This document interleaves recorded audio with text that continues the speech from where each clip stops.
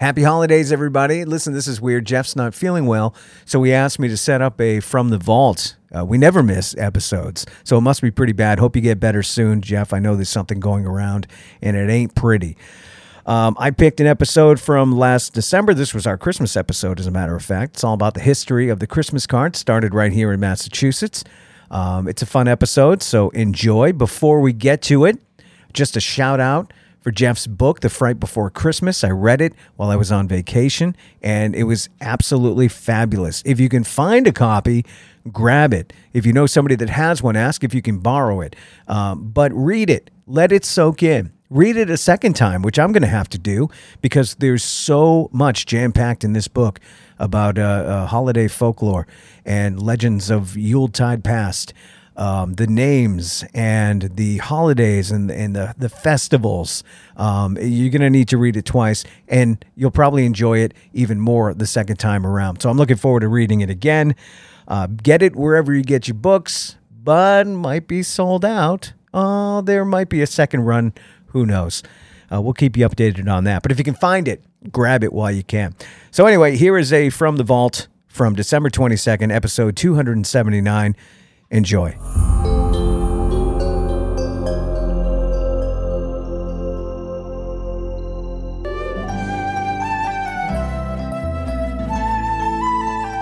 Hey, Ray, what you up to? Just writing out some Christmas cards. Really? I mean, writing actual cards to people? Okay, I'm signing the family photo card that we had printed in bulk online. Okay, I get it. You know, some people don't even do that. They just let the online service print the card, stuff the envelope, print the address from a spreadsheet right onto the envelope, add the stamp, mail it, boom, outsourced holiday cheer. Well, it is the thought that counts, right? No, it actually is. And if you can take a break from signing your autograph of that stack of cards there, we need to take a road trip into Boston. All right, where are we going? We're heading to the Roxbury section of Boston to find America's first Christmas card.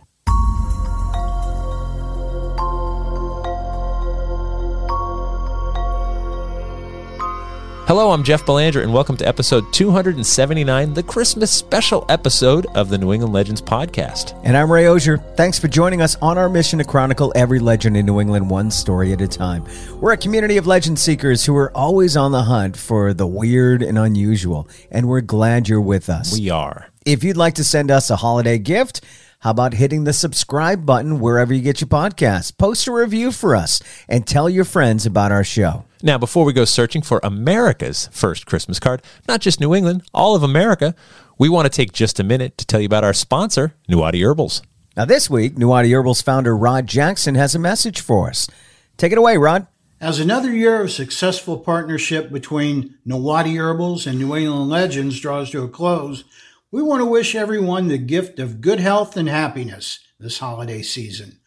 Merry Christmas from the Nuwadi team to all the loyal New England podcast listeners and their loved ones. We appreciate Rod, Kimberly, and the whole Nuwadi Herbals team for all their support. And we appreciate how their teas and products have made a difference in our lives and the lives of so many of our New England Legends family. So thank you, too. Let Nuwadi Herbals help support your healthy lifestyle. Check out the Nuwadi Herbals website to see all their great products, and you get 20% off your order when you use the promo code LEGENDS20 at checkout. Visit NuwadiHerbals.com. That's NUWATI Herbals with an S.com. Okay, Jeff, so we're off to Boston to find America's first Christmas card. We are. Hop in.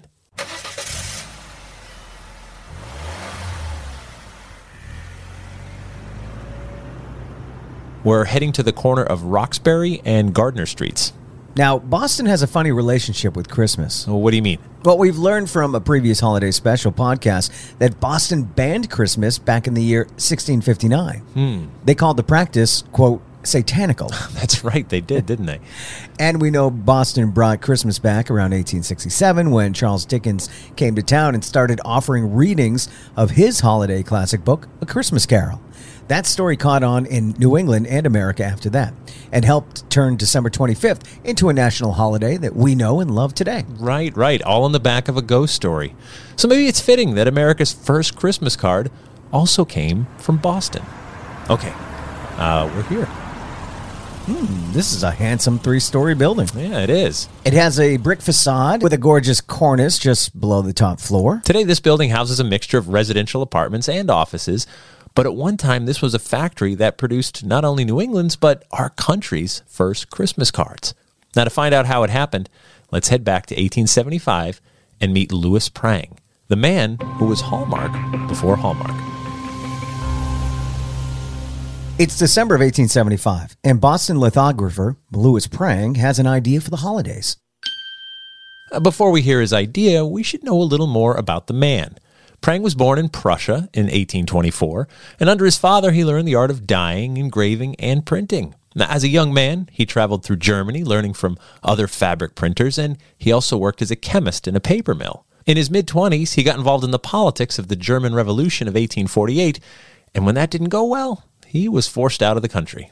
Prang spent a couple of years in New York working for various printers before he moved to Boston and married the love of his life, Rosa Gerber. In 1856, he started a printing and lithography company with a partner and eventually bought out his partner in 1860 and formed a company under his own name. Prang's prints were considered among the very best. His use of color, his attention to the finest detail, he earned a great reputation. In the 1860s, the Civil War was bubbling up. The United States was deeply divided. When there's a war, it's a time of confusion. People clamor for information, but it's an opportunity for printers like Louis Prang. One of his earliest printing successes was a print of a map of Charleston Harbor illustrating the Battle of Fort Sumter. The 1860s were a difficult time for America, but business was good for Louis Prang. When the war ended, Prang built a factory in Roxbury in 1867. He spared no expense to house the best equipment and printers. Prang's prints look like oil paintings. The colors are vibrant. They're truly works of art. And through his printing, Prang spreads art to countless people who wouldn't experience it otherwise. Sure, not everyone can get to museums that hold the great paintings, and many can't afford the time or the money. But Prang's prints are published in journals and magazines or sold directly to hang in the homes of everyday people. Masterpieces at a fraction of the price. And a chance for new artists to get their work seen by people and earn a better living by licensing their work. It was at the Vienna World's Fair 2 years ago in 1873, where Prang was displaying some of his best work, that the wife of his London agent suggested he could turn some of his floral prints into Christmas cards. Of course. About 30 years ago, Queen Victoria of England sent the first official Christmas card. And printing of the first commercial cards was commissioned in London in 1843.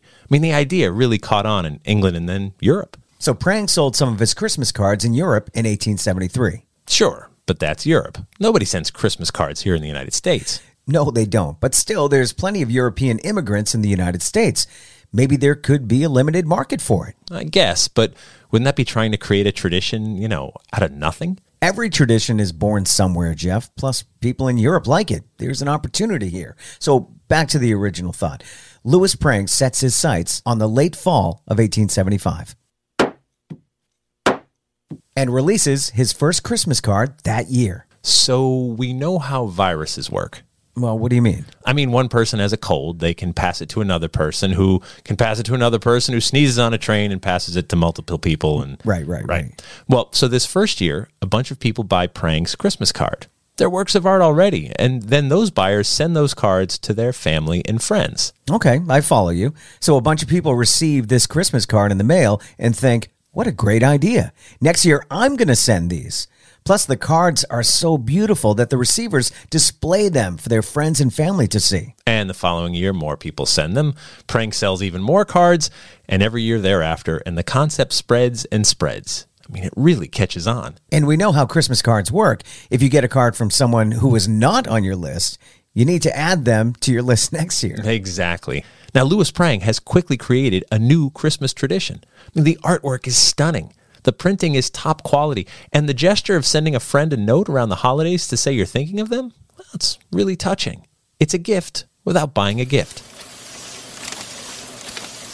Prang's cards are flying out of his Roxbury factory as quickly as he can print them. His next challenge is new and innovative artwork for next year's cards. It's now 1884. Louis Prang hires a group of artists and plans an exhibition of their work here in Boston. The 4 winners will have their work featured on this year's Christmas cards. The Boston Evening Transcript covers the exhibit.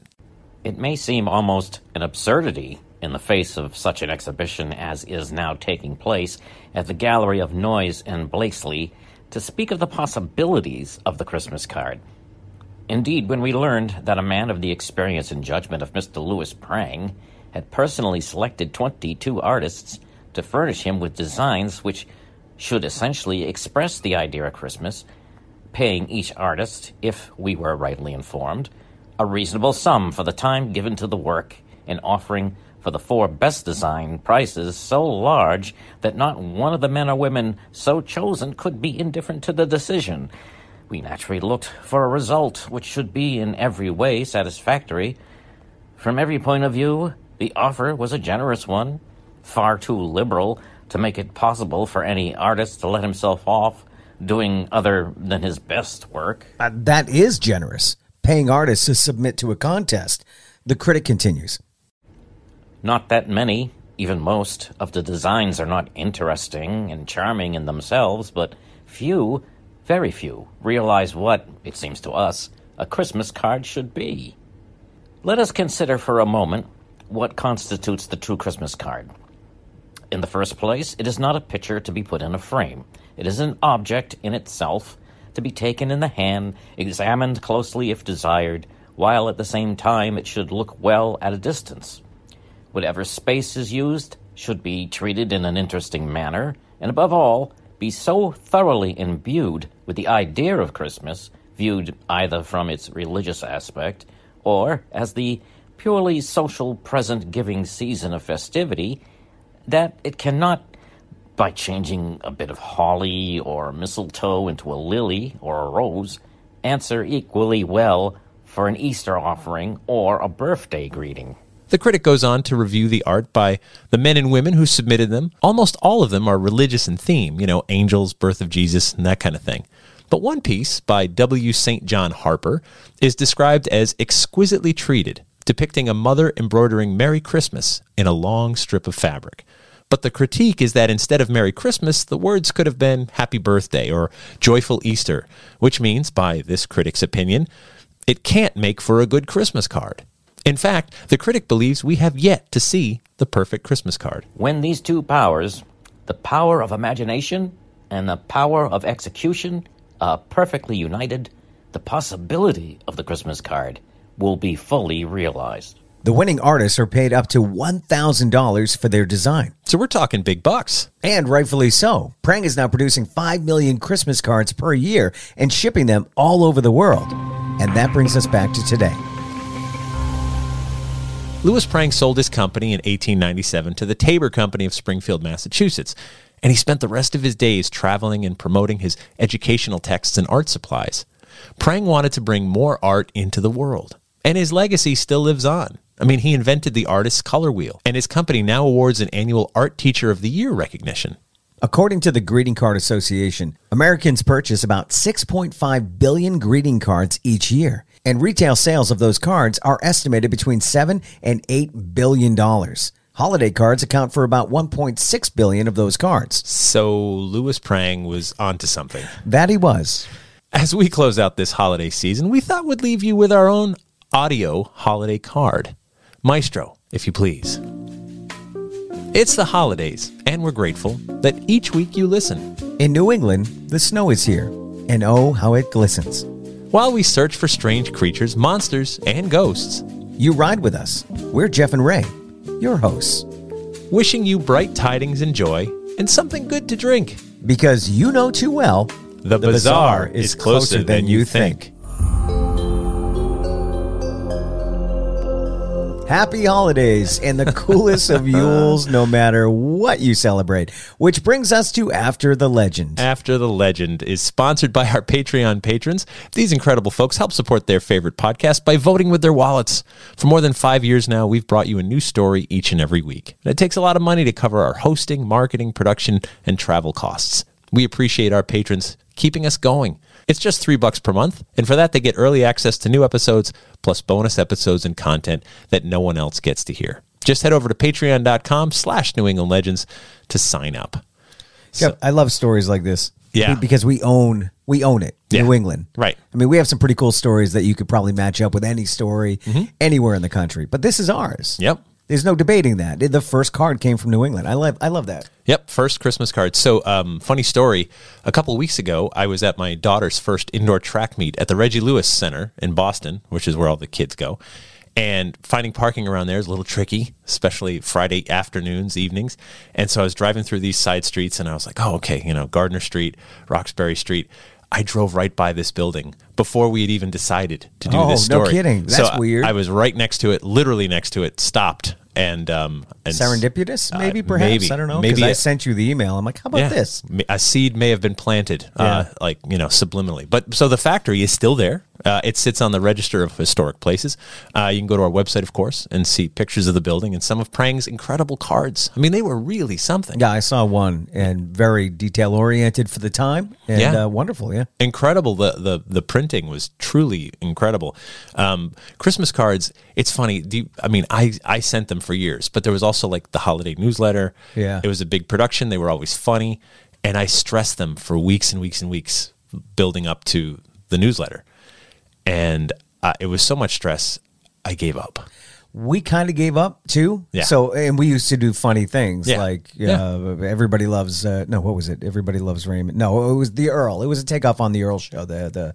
What was that show with Earl? I know that one. That one. So we're outside in the front of the house, and Brady's got fireworks in his hand and a mullet, and I've got my tummy hanging. Whatever. So we always tried to do funny ones, and then it got to a point where, what do we do now? How do we top the last 10 we did? Right. And we stopped. Yeah. And now we do New Year's cards. Oh, So nice. we find about 10 or 12 pictures from the year, and we put that on one card, and Happy New Year. Here's our favorite moments from the year. It's a little easier. What I love about it, we sort of made fun of the gesture of how it's just mass produced now. You can just get a photo card, knock them out, and the company will even send it for you. You can just upload a spreadsheet and you're done. But I also do get the gesture because I appreciate receiving them. You know what I mean? Always nice. Yeah, you're just like, oh, I haven't heard. I mean, even if you haven't even spoken in the last year, you're just like, oh, there's your kids and there's your pets. Well, and if you think about it, the picture cards are a little silly now because of social media. We see what people are doing on a daily basis. You're right. Oh, those are your kids now? Oh, yeah, right. I saw that picture yesterday on Facebook. Last week, I saw, the picture you put on your Christmas card, you posted to Instagram. That's right. I've already seen it. So maybe we should go back to the traditional Christmas card. Right. Yeah. And I've got a couple relatives, well, a couple, I think there's one, where there's actually a handwritten message in a card. Yeah, those are the older folk, I think. Oh, They're still sticking with that. Yep. I can't imagine sitting down in today's day and age writing out a card for 30, 40 people. So when you consider there's, 380 million people in the United States? Yeah. Buying 6.5 billion cards? Oh, yeah. And cards now, Holy moly. I mean, you can buy like a box of Christmas cards cheap, but I would say your average birthday card is like between $4 and $8 now. Oh, and it's so much money that you could say, I don't know, take all those profits and start a television network. Right? Maybe call it that, I don't know, rhymes with Hallmark Channel. Right? And you could. I never thought of that. That was probably solely based on cards, I know. card sales. One of our wonderful patrons, Joni, she produces some of those movies. So the Hallmark Christmas movies, which is a thing. Wow. Like it's a thing. Those movies there's hundreds of them, It's become a joke. It's become a part of people's lives. They can't wait for Christmas. Right. Sit down and watch them. Yeah. And you're just like, I bet we could write one right now. Okay, there's a woman who's in a bad relationship. Okay, hold on. You need a town square. Right. With a gazebo. Sure. Yeah. Okay, so we're in that town. It's always nice in the winter, too. Yeah. The sun's always shining. Perfect. Yeah. Perfect weather. Small town, right? Of course it's a small What's town. his profession? Well, with the guy that she dumped? Yeah. Or the no, new let's guy? go with that guy, the dump guy. He wasn't working. He was just riding the couch, and he was Okay. drunk and abusive. And what is she doing? I don't think you could do drunk and abusive with Hallmark movies. Oh, right. So It's got to be a just little a loser. kitschy, a little funny. Just a little bit of a loser. Living off of her. And she's like, you know what? I've had enough. I'm Okay. going home, back to my roots. He started raising chickens. Yes. But they live in an apartment. Right. And it's like, enough of this. Yeah. Okay. Can't have it. Yeah. So she goes back home and walks in, and there's mom and dad, and it's so good to have you back, and you'll find your way here. And then there's the guy. The high school boyfriend. Right. She thinks he's just a clerk at the grocery store. But no, he actually owns it. He was just filling in for the kid who was sick because he doesn't mind. He can do any job. And she's not talking to him because it's like, I need something better than this. And oh, there's Timmy, my old boyfriend. And surprise, surprise, he's working as a cashier. Snow starts to fall. Music plays. Yeah. They're stuck in the store. Oh, it's going to be a long night. Oh, I own the store. Well, no, he starts grabbing things off the shelf. And she's like, is your boss going to get mad at you? You have to pay for those things. He goes, I kind of own this stuff. Right. Yeah. And then he cooks her a meal in the store with like a little Coleman. That's great. The music so plays. It's kind of a general store and grocery store. Right. Yeah. It's a small town. Right. But, okay. But now she seems very shallow because she didn't talk to him when he was a cashier. So what is the twist there? Christmas starts to work its magic, Ray. I guess. They start falling in love. He opens a bottle of wine. He's rich, though. Well, he's not rich. He's just doing well. Not like mega rich, but doing good. She wouldn't talk to him when she thought he wasn't doing well. I don't like this girl. Wow. Already. We created a character I don't like. So then a better girl comes in who deserves his love. Oh, it's the girl that's been working under him the whole time. Right. Helped him build the company. And they're in love. And they're really in love. And then he's like, hey, Sally, I know you just wanted me for my money. You didn't want to talk to me before. Right. And the other girls, she it's helped him. It's a Hallmark movie with a twist. Damn. Wow. Did you write any of that down? No, we're waiting, Hallmark. You could just call Joe, us anytime, and we'll get on this. But it's I amazing. can't believe we just spent 5 minutes creating a Hallmark movie. Apologies. Yeah, they're like, where's the ghosts and monsters of New England? But it's a funny thing, right? So Valentine's Day, everybody harps on it. It's a Hallmark holiday. It is. Yeah. They said like we can create a thing, and they created a thing. Louis Prang did it right for Christmas. We're like, no one's going to send a Christmas card. Who would do that? And I love it. Right? There's people that you're not going to get gifts for, but here's a gesture. I'm thinking of you. Thinking of you. You know, that's what it's all about. And as you pointed out, with social media now, like you can post every birthday. Like I don't have to send you a card. Happy birthday, Ray. Right. Social media reminded me it was your birthday. So I'm sure social media has put a dent in sales. Oh, must have. For Hallmark. So what would they do? Well, they raise the prices of the cards. Right, they're like $5-6 each, and you're like, whoa, times. And probably why they started a network. Yeah, right. Well, so you different money. Take that sentiment of the card, which can be so sappy sometimes. Some of these cards are awful. Yeah. I mean, let's face it. You read it, and you're like, oh my, I can't give this to anybody. Who would want this card? But someone does, because there's But then you create that sentimental feeling, and that's the thing, right? It's like packaged nostalgia. Which it always was, even back when Louis Prang first did it. It was just like, let me capture this feeling in a card, in artwork. And art captures feelings all the time. That's what art does, right? The paintings, music, poetry, everything. Yeah. Speaking of poetry, speaking of sappy, speaking of cheesy, how about that audio card we ended this episode with? That was something. That was... you? Yeah. Nice. I'll fart. Sorry. You didn't seek help from... No, I feel like I maybe should have sought a little help. Did you have to use rhymezone.com? No, that's a thing? It is. Oh, yeah. My goodness. No, that was just right off my head. It's actually a thing. Well, anyway. Yeah. Wishing everybody the greatest of holiday season. Hope it goes well for you. Stay safe, stay healthy, and we'll get back to the weirdness next week. That's my out cue of my radio show. Stay healthy. Stay safe, stay healthy. I love you all. Oh. That's what I say every day. Then we just said it now. Thank you for riding with us each and every week as we explore this strange land called New England. Did you know most of our story leads come from you?